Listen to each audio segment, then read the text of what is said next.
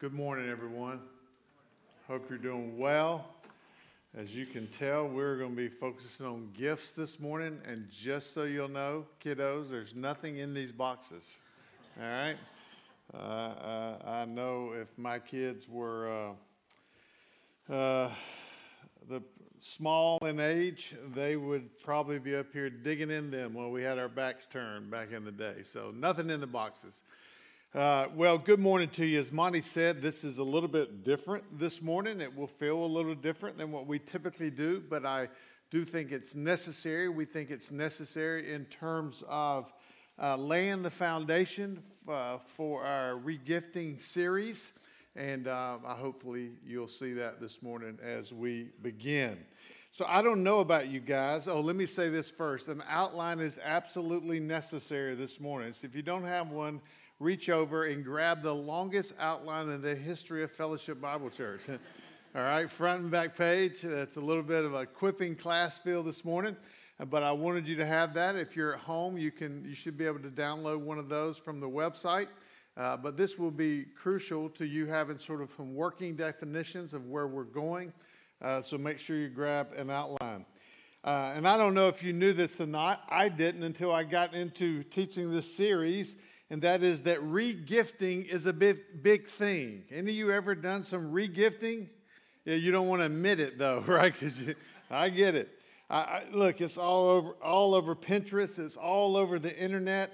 Hundreds, if not thousands, of ideas of how you can participate in and do this regifting at a very high elite level. One regifting party expert wrote how she actually became a regifting expert. She puts it this way: thanks to my extended family's incredible generosity, but general cluelessness about what I want or need for Christmas, I find myself with a bunch of gifts that are very nice, but not what I want. So after some chats with friends, I decided that regifting should not be a dirty word. It should be an excuse for a party. She is now a national leader, folks, blogger and vlogger about regifting. Regifting material things, material gifts, is at best a way to get folks together for a little fun. At worst, it's you getting something that someone else didn't want, right? At worst, it's leftovers, it's odds and ends, it's sort of blah, blah, blah. But spiritually speaking, and this is great for us as Christians, regifting is one of the most exciting, life-changing, and powerful things a Christ follower can participate in. That's why we have prayerfully decided to take this entire ministry year, as Monty said, to really focus on inward with our gifting.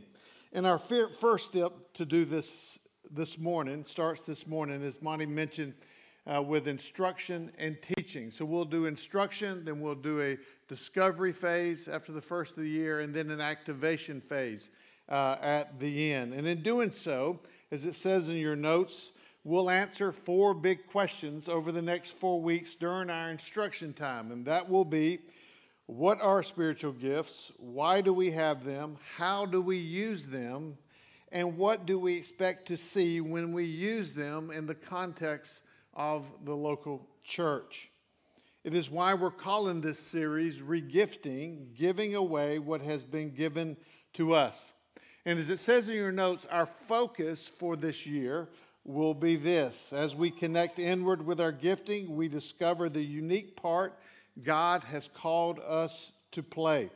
Now, over and over and over in Luke, if you don't remember anything about Luke, you got to remember this. We talked about over and over and over how we can participate in building the kingdom of God on earth. Remember that? That's part of what we're doing this morning in the area of spiritual gifting. And then we'll be asking a question all year, and the question will be, how, this is more personal, how am I building maturity by serving my church according to my unique design? Now, great question, and hopefully as the year rolls out, we'll be able to answer it very clearly. It does remind me, however, of the time, Vince Lombardi, the famed Hall of Fame coach for the Green Bay Packers, was asked by a reporter, "How much, Vince, do you think football contributes to the national physical fitness picture?" His response was classic Lombardi. He said, "Nothing." It contributes nothing. And the reason is you have 22 men on the field desperately in need of rest and 60,000 plus people in the stands desperately in need of exercise. So we agree. The older I get, the more that's true, right? The church, though, is not to be a place where only a few are making room in their lives for the mission, while others are sort of fans and sit in the stands. But we all, as a church, need to get into the game and play our unique position in the game of building the kingdom of God. And this is why, honestly, if I can just be totally truthful with you, you're going to have to do some exercise of your own. You're going to have to do some work on your own in this subject, to learn, to study, to pray, to read, and to ask lots of questions. This subject is not an easy one, but it is a much needed one. So, I put at the bottom of your outline, of the world's largest outline or biggest outline at the bottom, some resources for you that are incredibly important. We will continue to give you resources throughout that you can engage in. Great book by Thomas Schreiner, and just a good basic book. And then you have Showing the Spirit by D.A. Carson, which is an exposition, sort of a commentary on 3 chapters of the Bible. And it's a deep dive. If you want to challenge yourself mentally, that's the one you'll choose. It's a great article by Tim Challis and on continuationalism and cessationalism. Not sensationalism. Say it with me, Monty. Yes, you know what I'm saying. By Wayne Grudem, who was both of those guys were my professors. And then on Right Now Media, there's a great series, a couple series by Matt Chandler. So you're going to have to do some work here. And as you engage this topic, the key word I want you to write down and remember is humility and teachability.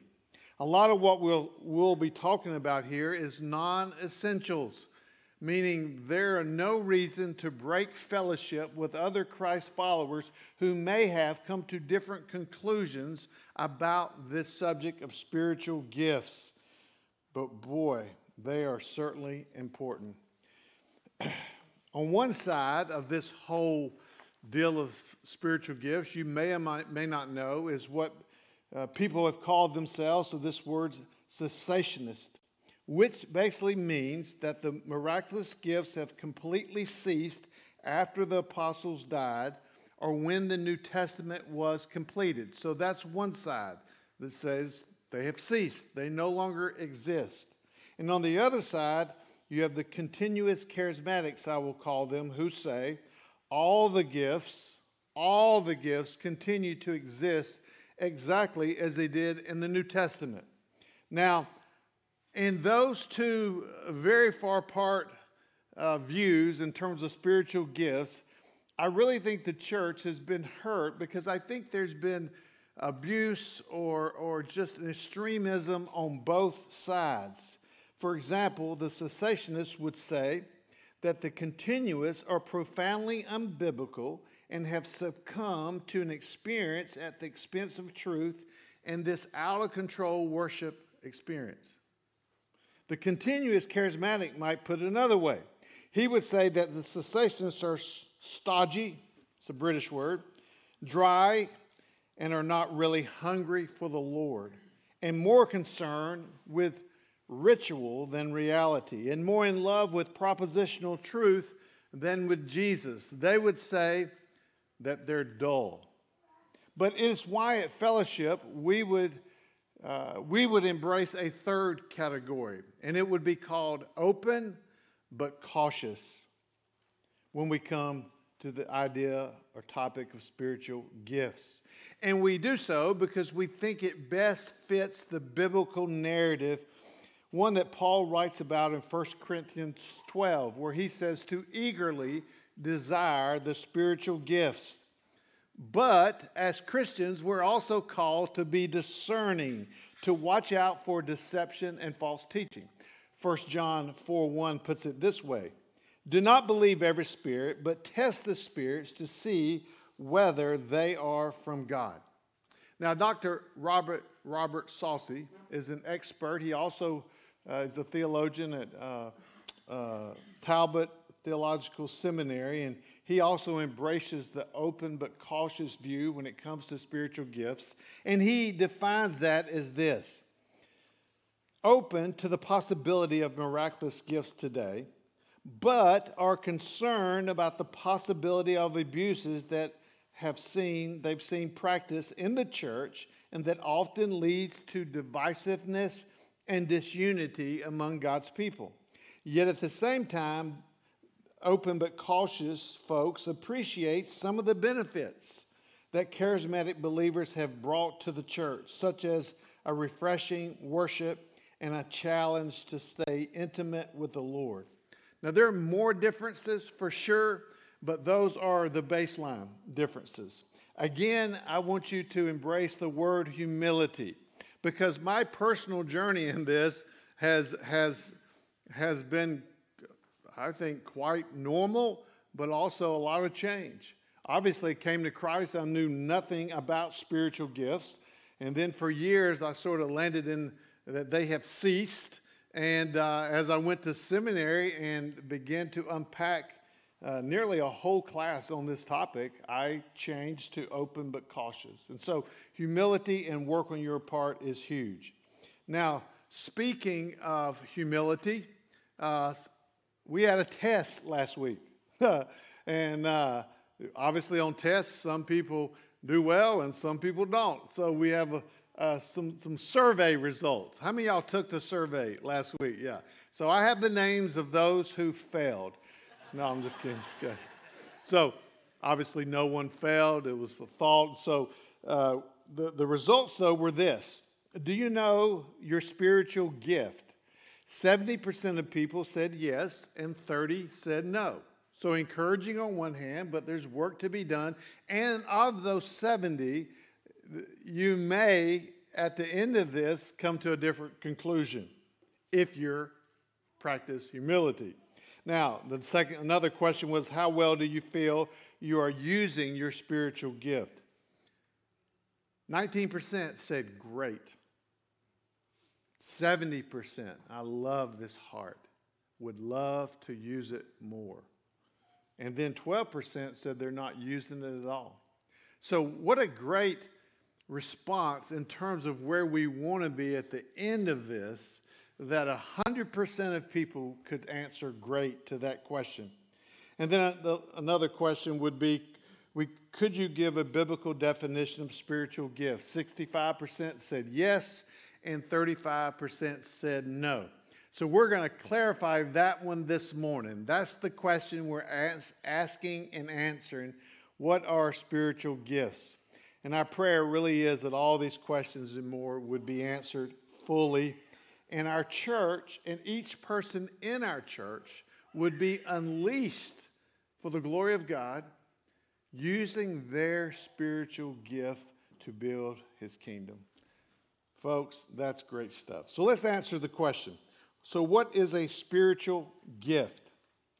I have defined it in your notes as an ability, working, or power, meaning it is God's work or God's power, not your work. You're not earning something. You didn't do anything, but it's God's working or God's power that is given to you freely, which is why we call it a gift, with or by the Holy Spirit. Now, with that working definition, I want you to know there's a second half of that definition that we're going to give you next week as Monty asks the question, why we have spiritual gifts, or what are the purpose of spiritual gifts. But for this morning, we're going to stay with that. An ability, working a power that is given to you freely a gift with or by the Holy Spirit. And as we get into unpacking that definition with specifics, I think some context is needed. And the context is the New Testament church, as it says in your notes. Because when we think about spiritual gift, we must think about them in light of the New Testament church. Let me remind you that since the Holy Spirit descended on the day of Pentecost, in Acts chapter 2, there was a new organism that was born, a new organism that was created. And this organism consists of all those who have placed their trust in Christ, in his death on the cross, and his resurrection alone for salvation, for the forgiveness of their sins. And the New Testament, in those verses that I put there by the New Testament church, describe these people collectively as a spiritual household or a spiritual family or a holy temple not made with innate rocks and stones, but with living stones. Regardless of those names, there's no doubt, though, that the number one metaphor that the Apostle Paul and others use to describe the church is the body of Christ, with Christ himself as the head of the body. 18 times that metaphor, the body of Christ, is used to describe the church. Now, each person in the body of Christ is given, and that's what Monty said this morning, this is crucial, each of those people that make up the church in the body of Christ is given at least one spiritual gift at the moment that you trust Christ. At that moment. So that's when it's a gift. To benefit this new body they are a part of as a son or daughter of God in Christ. And so as we talk about spiritual gifts, for us to think about spiritual gifts less about us and more about the context that Monty's going to fully unpack next week is really crucial to us understanding. And so here's what I've done for you. I put a chart in your notes, and there are 22 spiritual gifts listed there. Now, there's some who would argue there are more, and they probably are, but this is the vast majority of spiritual gifts, and they come from 4 primary passages. The first 4 there, Romans 12, 1 Corinthians 12, Ephesians 4. And then there's a couple sprinkled there that I'll let you read. So I want to take a minute and to read the 4 primary passages that spiritual gifts come from. And I think our chart is there. So just listen well this morning. Excuse me. Romans 12, 6 through 8. Having gifts that differ according to the grace given to us, let us use them. If prophecy, in proportion to our faith. If service, in our serving. The one who teaches, in his teaching. The one who exhorts, in his exhortation. The one who contributes, in generosity. The one who leads, with zeal. The one who does acts of mercy, with cheerfulness. And then next in 1 Corinthians 12. 1 Corinthians 12, 8 through 10. For to one is given through the Spirit the utterance of wisdom, and to another the utterance of knowledge according to the same Spirit, to another faith by the same Spirit, to another gifts of healing by one Spirit, to another the working of miracles, to another prophecy, to another the ability to distinguish between spirits, to another various kinds of tongues, to another the interpretation of tongues. And it goes on, that's 10, okay? And then next in 1 Corinthians 12, 28 through 30. And God has appointed in the church first apostles, second prophets, third teachers, then miracles, then gifts of healing, helping and ministrating, and various gifts of tongues. Are all apostles? Are all prophets? Are all teachers? Do all work miracles? It's a rhetorical question Paul's asking. The answer is no. Do all possess gifts of healing? Do all speak with tongues? Do all interpret?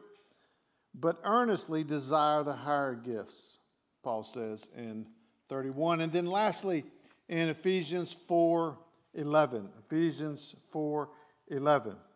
And he gave the apostles and prophets, the evangelists, the shepherds, and the teachers.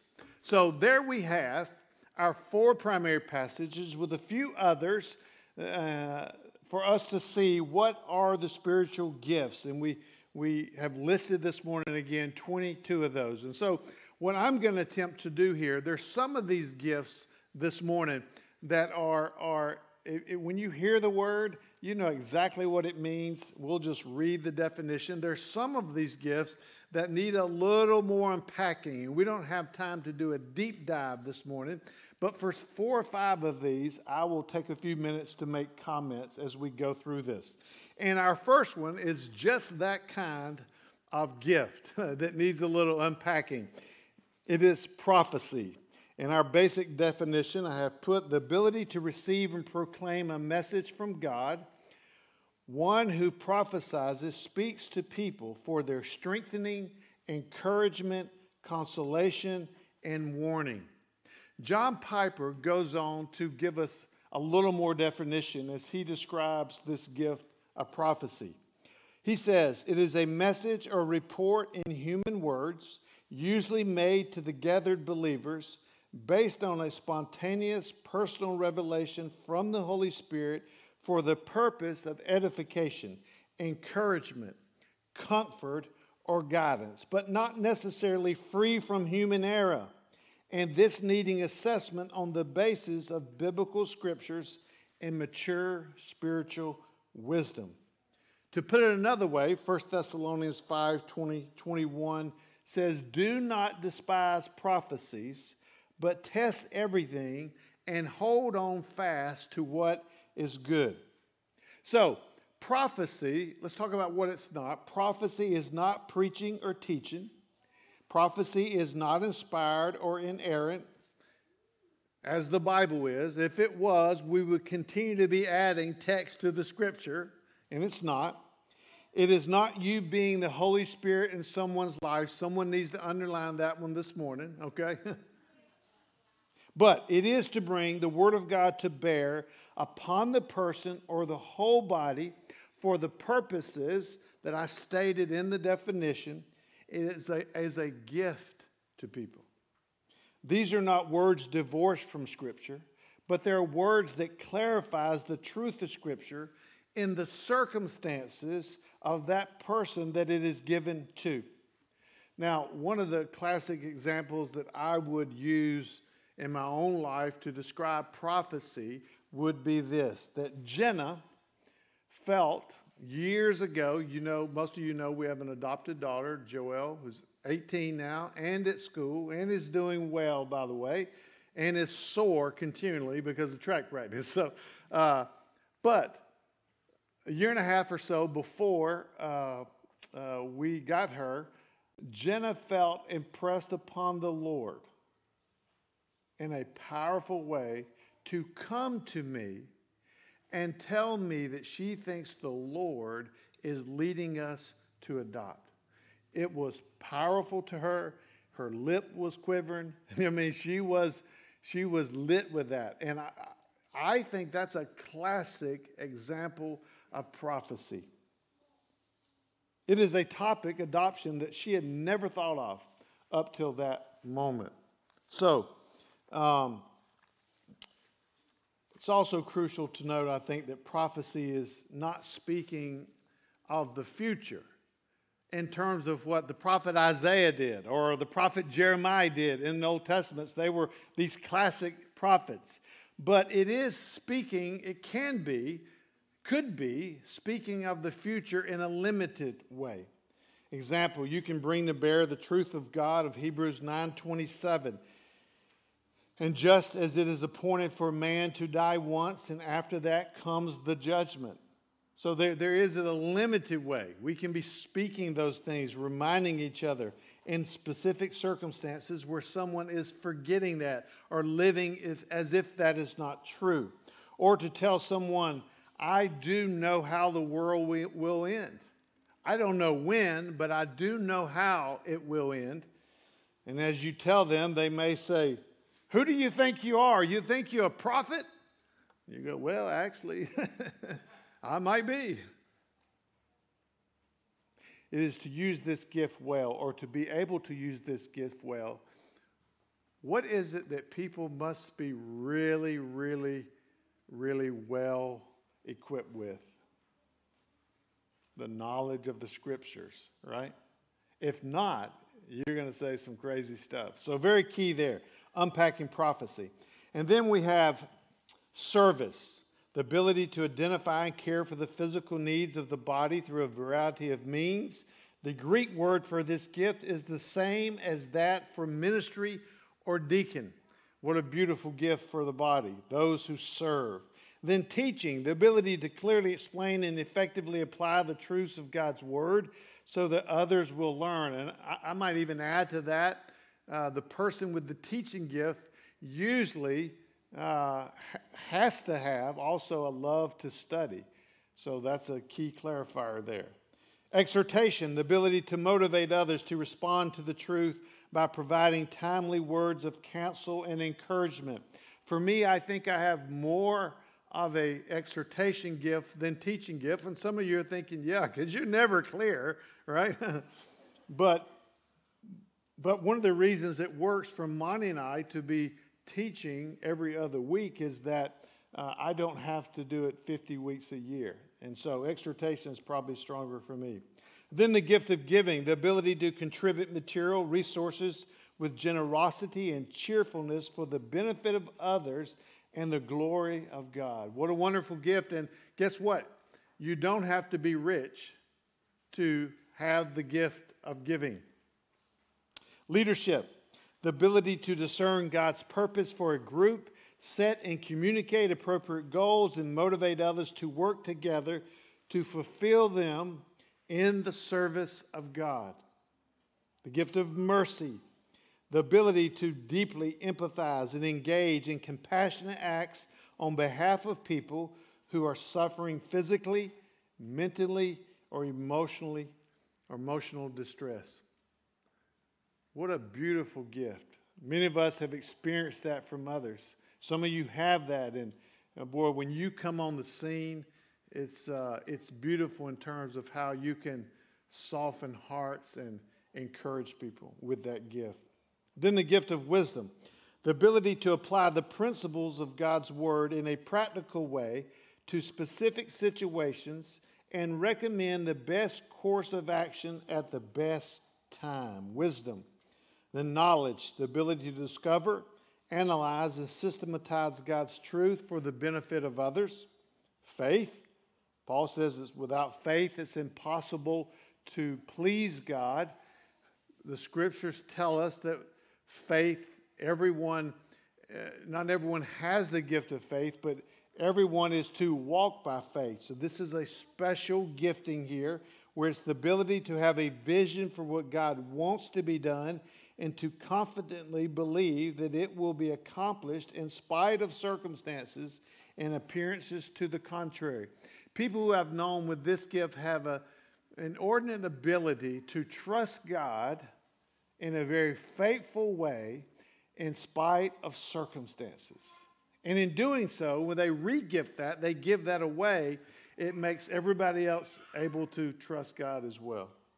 And then healing. This is one that needs a little unpacking here. I have defined it, the ability to serve as a human instrument through whom God supernaturally cures illnesses and restores health. Now, I want you to notice first and foremost, we humans are instruments. We are conduits. The power doesn't come from us. There's no pounding the chest here. God simply uses us. Secondly, everyone needs, I think you will agree with this, everyone needs physical, emotional, and relational healing at some point in their life. We good with that? If you're human and you know you're human, we all need healing. multiple times. And then thirdly, I want to say something that may sound controversial at first, but God heals everyone. Yeah, He's going to heal every one of us. He's going to heal us this side of heaven, or He's going to heal us on the other side of heaven when we go to be with Him. But make no mistake, He heals every one of us. And until He does, here's the good side, until He does, this side of heaven, He will use every struggle and every pain and every tear. He will use it if we will allow Him to conform us into the image of His beloved Son. It's one of my favorite thoughts in the Scripture that He is not wasting this. He is not asleep. He does not sleep or slumber. He literally is using this for my own good and Christ's maturity in me. So speaking of this side of heaven, obviously everyone will not be healed. We are not entitled in any way to be healed. But I want you to know that on numerous occasions, here's how we would approach this.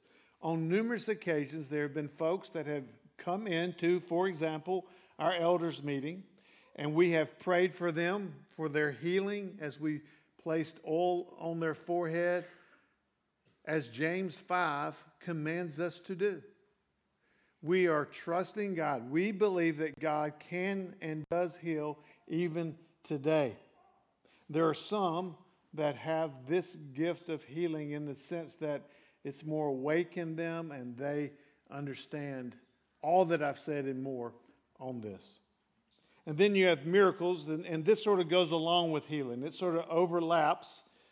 It is the ability to serve as an instrument through whom God accomplishes acts that manifest His supernatural power. So those two go together, healing and miracles.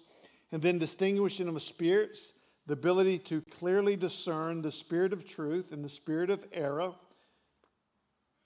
Again, those who have that gift have to know the Scriptures well. And then tongues. We come to this spiritual gift of tongues. I've defined it initially as the ability to receive and impart a spiritual message in a language the recipient never learned. So let me unpack this a minute, just for a baseline of the spiritual gift. In the Scriptures, there are two presentations of the spiritual gift of tongues. The first one is a presentation that the speaker is speaking in a non-native language. Okay? He's speaking, and the hearer, as he listens, is hearing it in his own language. Acts 2 was a picture of that. Acts 2, 1 through 13. Pentecost, 50 days post-resurrection. There was this new evangelistic work to take the gospel to the world. And as Peter spoke, it is said that, during Passover, Jews from all over the world that spoke all kind of different languages descended upon Jerusalem. And as they listened to Peter speak, they heard Peter in their native tongue and could understand the gospel. And we see that 3,000 people came to Christ. Look, in places that the gospel is going for the first time, or a new work in new places, I have heard very credible people say that actually still happens. No doubt. There's a second presentation, however, of tongues that is in, you can write this down, 1 Corinthians, well, it's in 1 Corinthians, but in 1 Corinthians 12:30, as I read, Paul asked the rhetorical question, do all speaking tongues? Remember as I read that? The answer is what? No. The answer is no. It is also, just for clarification, it's not necessary for salvation for someone to speak in tongues. It is not necessary for spiritual maturity. And look, many on the cessationist camp and the open but cautious camp would be in much more agreement with the continuous camp if you would take away anything that is attached to tongues that is a second wave of the Spirit, or you have to have it to be spiritually mature. That's where it is has been abused outside of what the Scriptures speak of. Tongues is not a better or more elite gift than that of helps or administration, of mercy, or any other gift. If spoken in public, Paul tells us it must be interpreted. And the interpretation must equal or be in line with the Scriptures. And if not, Paul condemns that kind of participation or that kind of act. In 1 Corinthians 14, 2 through 5, and verse 12, it is laid out as an utterance, not a known language, for prayer and praise. Primarily, I believe in private, and it is a value to that person. I think it's key to remember 1 Corinthians 14:33. For God is not a God of confusion. And 1 Corinthians 14:40. All things concerning the worship gathering should be done in order. The Bible really does give us those two options. I think we need to be open but cautious as the Scriptures lay out those two options for this gift of tongues, with stipulations to keep order and unity in the body. So obviously, we talked through the book of 1 Corinthians. We said a lot more about this, but hopefully that's helpful in terms of where we'll start with our baseline meanings there. And then interpretation of tongues, the ability to translate into the vernacular a message publicly uttered in a tongue. That's self-explanatory. Then apostleship. If there's one gift we think at Fellowship that has ceased, it is apostleship. This gift typically has been defined as a gift that ceased once the apostles died. There's no need for those. This gift ceased to exist since the requirement for the office of apostle includes have seen the physically resurrected Jesus. So if you haven't seen the physically resurrected Jesus in the physical form, we think this gift has ceased. Helps, the ability to enhance the effectiveness of ministry of other members of the body. Man, don't you love people that are gifted with this gift of helps? They're just ready to jump in, put their hands to the plow, work hard. They're so encouraging. Administration, the ability to steer a church or Christian organization towards the fulfillment of its goals by managing its affairs and implementing necessary plans. As a non-administrative person, as a non-detailed person, except with my turkey hunting gear, okay? I want you to know that I love these people. And if I was leading this church by myself and something happened to Monty, I would have 9,000 people with this gift just to keep me breathing and standing up. Then evangelism, another gift that I do think I have, is the ability to be an unusually effective instrument in the leading of unbelievers to a saving knowledge of Christ. Shepherd or pastor, the ability to personally lead, nourish, protect, and care for the needs of a flock of believers. Celibacy, the ability to enjoy being single and maintain sexual self-control. That's a gift that hasn't been celebrated. If someone has that gift, as all of them, it needs to be celebrated. And then hospitality, the ability to welcome and provide for those in need of food and lodging. I think my wife has that gift. I'm thankful. That's why I struggle with my weight, one reason. And my lack of self-control, which is not a gift, but a fruit of the Spirit that I need to grow in. So in light of all that, let me give us some closing thoughts as we move into a so what this morning. Spiritual gifts are God's grace to you, and He made us to be us, and not someone else with some other gifts. Secondly, our gifts don't make us inferior or superior. The contribution of every member of the body matters.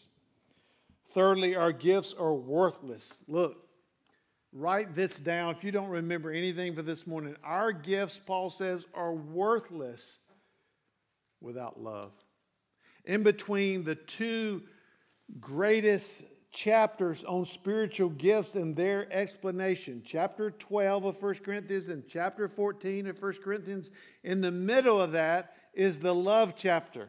And Paul basically says, you're a ganging gong, or whatever he says there, right? You're making a lot of noise, but without love, your gifts are useless. And then fourthly, the church must hunger and desire. Here's D.A. Carson's quote here.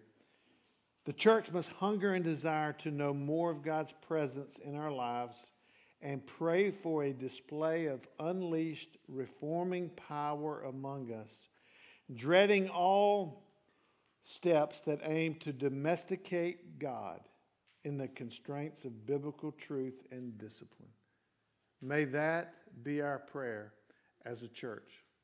And so this morning, for your so what, I want you to take this week. I want you to take this week to read over and over these texts on spiritual gifts and familiarize yourself with them and ask lots of questions and write down observations as we continue to equip ourselves in this area. And then I want you to choose at least one of those resources and order it or buy it or look it up and begin to equip yourself in this area as we take this long approach, but we hope a very fruitful approach to spiritual gifts. So take a minute and ask the question, so what?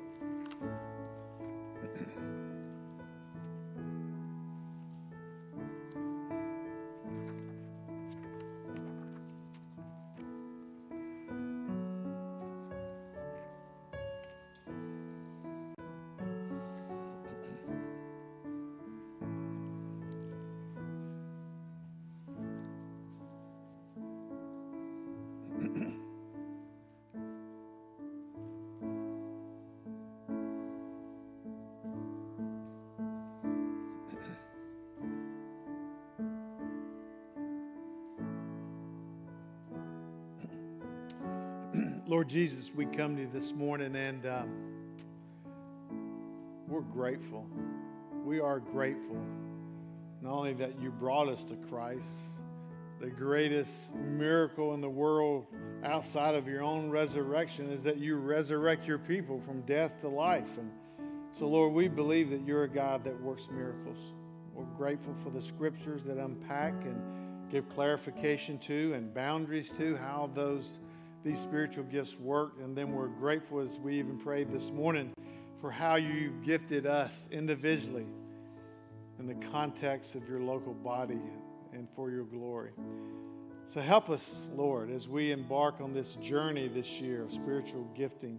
Help us understand our gifts. Help us to grow in our gifts. Help us to find a place to use our gifts and play our role. We're grateful that you call us to a mission, and then you equip us to fulfill that mission. You don't ask us to do what you have not supplied the necessary things to do it with. And so for that, we are grateful. Help us, as D.A. Carson even said, Lord, to be afresh and new and walking in your power in the ways that you have created us and gifted us. And we love you. And everyone said, amen. Amen.